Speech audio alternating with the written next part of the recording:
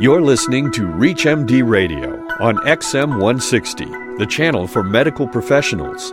Welcome to Diabetes Discourse, sponsored by Novo Nordisk, a world leader in diabetes care.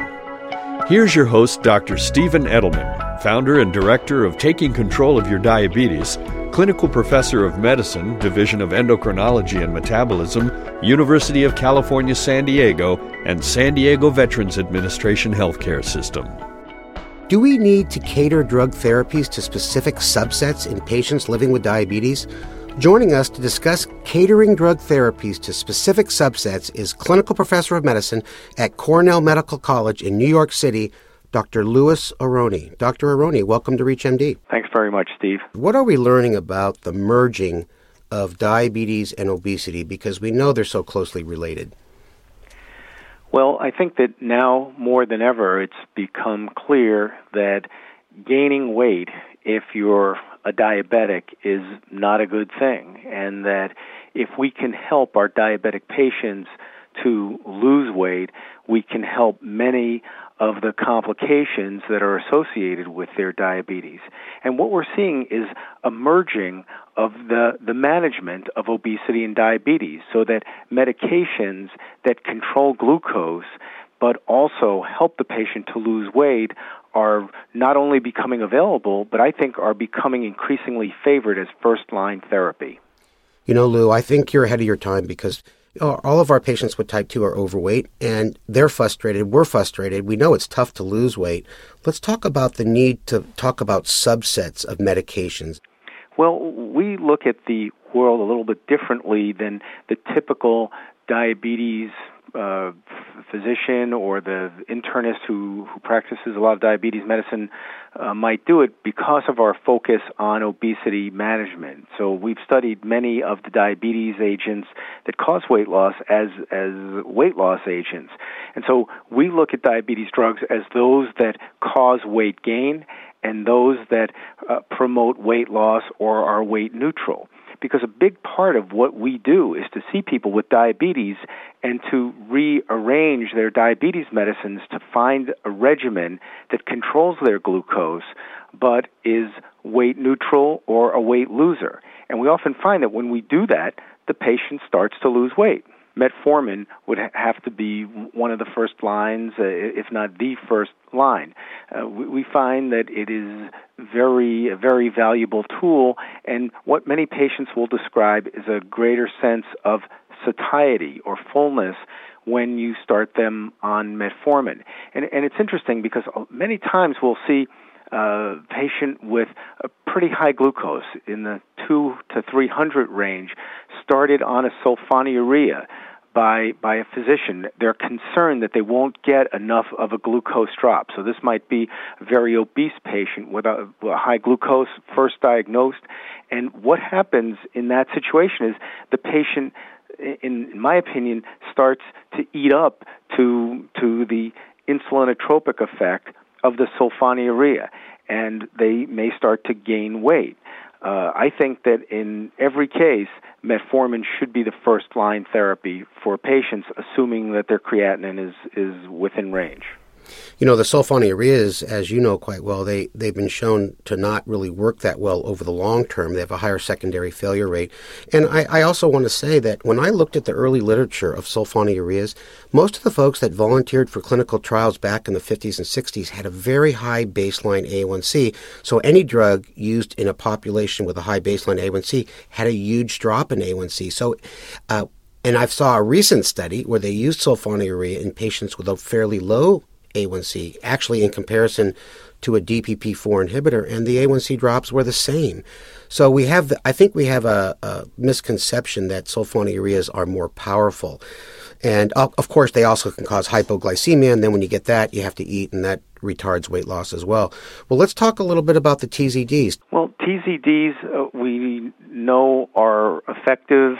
We know that Actos now seems to be the preferred agent, but we reserve an agent like that for further down in the hierarchy, despite the fact that it may be in an algorithm because of the potential for weight gain. And again, Steve, I want to point out that the average patient who comes to see us, the average man weighs about 270 pounds. The average woman weighs 220 pounds. And like many of these patients, they're taking 8 medications, and they have sleep apnea. And that's something we vigorously look for and treat, because that's another thing that we can manage that can help their glucose to be reduced. But we often will not use a TZD, and we might jump to something like a GLP-1 or a DPP-4 right away from metformin, because, again, we're so interested in getting the patient to lose weight. So in terms of the DPP-4s and GLP-1 agonists, how do you differentiate those groups in terms of approaching a patient who is obese?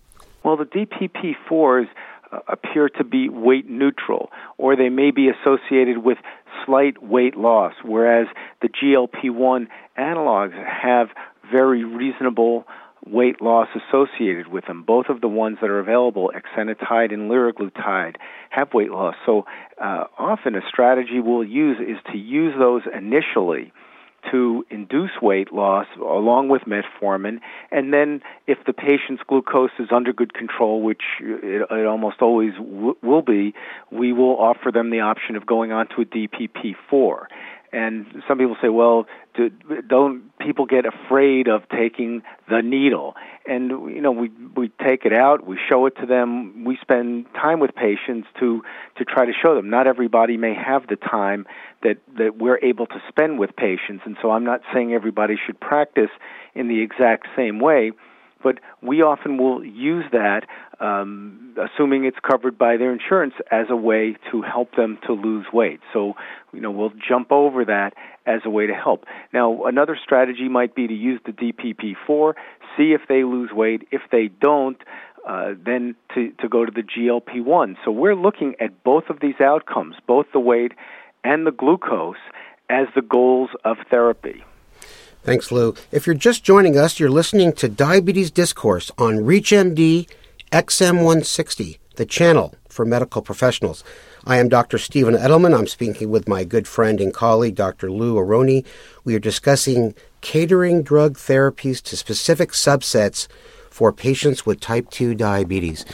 Well, these subsets seem to be pretty important, and I really like your approach, is really taking into account the obesity factor, because we've been ignoring that.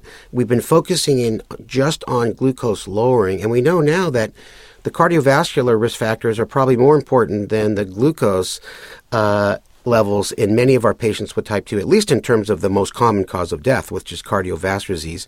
Let's talk a little bit more about the subsets. Where do you put some of the medications that we seem to not use as frequently, let's say like the alpha-glucosidase inhibitors? Well, we use those quite a bit. Many people feel that they don't do very much, but I don't agree. I think that they work well in some people, and in other people they don't seem to work well at all. What we've seen is that in some patients we get a very good lowering of glucose, and we also get a sense of satiety.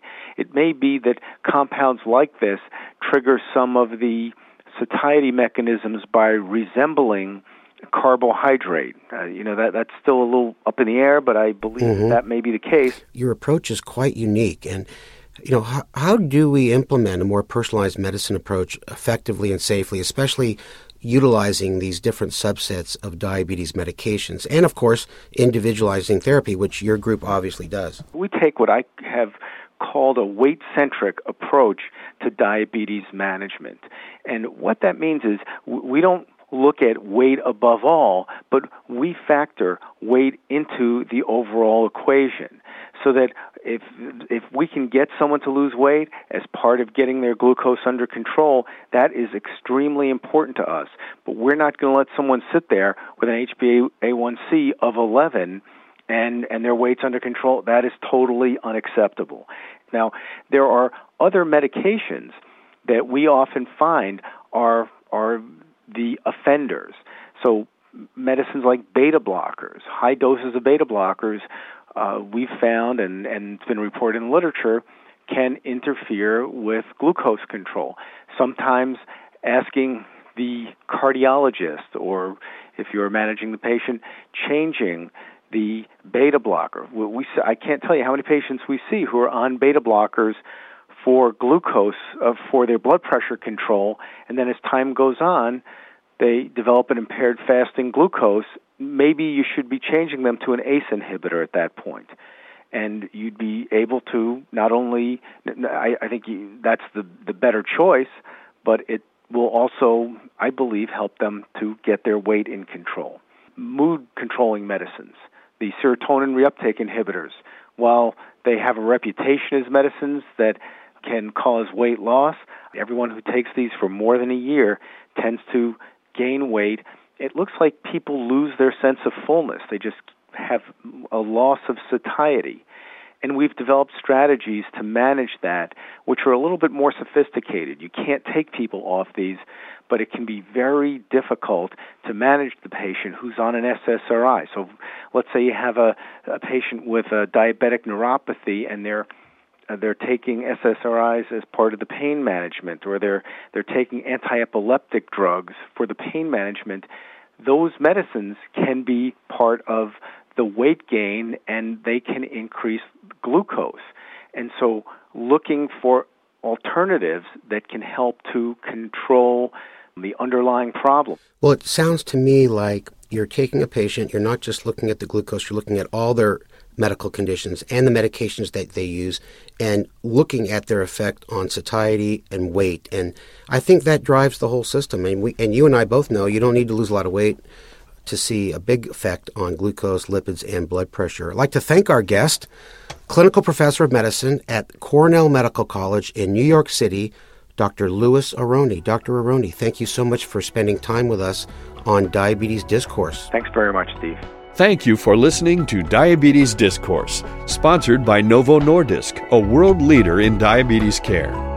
To learn more about diabetes and the role of GLP-1, visit novomedlink.com/DIA. For more details on the interviews and conversations in this week's show, or to download the segment, visit us at reachmd.com. In last week's class, we talked about how diabetes affects the whole person, and we left off with an important question. Are we looking at every part of diabetes? To help us answer this question, I've invited one of my colleagues as a guest speaker, Dr. Jackie Brennan, who has been practicing endocrinology for over 25 years. Hi, everyone. Thanks for having me. I'm happy to be here to discuss a key issue in diabetes, whether or not we're looking at the whole picture. As you know, sustained control of A1C is important, but we can't stop there. Weight, cardiovascular risk, and beta cell dysfunction are also part of the problem. Specifically, I'd like to talk about GLP-1 and how it impacts multiple systems affected by diabetes. Can anyone tell me more about it? Yes, Jamie, go ahead. GLP-1 is a natural hormone that helps regulate glucose metabolism, and the multiple actions of GLP-1 are critical to glucose control. Exactly. In a glucose-dependent manner, GLP-1 stimulates the beta cells in the pancreas to secrete insulin and inhibits the liver from releasing excessive glucose by reducing glucagon secretion from alpha cells. Anyone know what else it does? What about you, Sam? Yeah, doesn't it help control weight by slowing gastric emptying and inducing a feeling of satiety? Yes. And GLP-1 may also play a role in improving beta cell function, a key to slowing diabetes progression. But why is this so important? It's because at diagnosis, type 2 diabetes patients have already lost 50% of beta cell function. Well, isn't impaired GLP-1 physiology also part of the problem in diabetes? Yes, that's a great point. People with type 2 diabetes may have impaired GLP-1 activity and/or impaired beta cell response to GLP-1. This could contribute to problems that develop over time. That's why the multiple actions of GLP-1 throughout the body are critical. GLP-1 regulates blood sugar in a glucose-dependent manner, may help control weight, and may improve beta cell function. Novo Nordisk is a world leader in diabetes care and is dedicated to ongoing research. To learn more about the latest treatment available from Novo Nordisk, please visit glp1analog.com.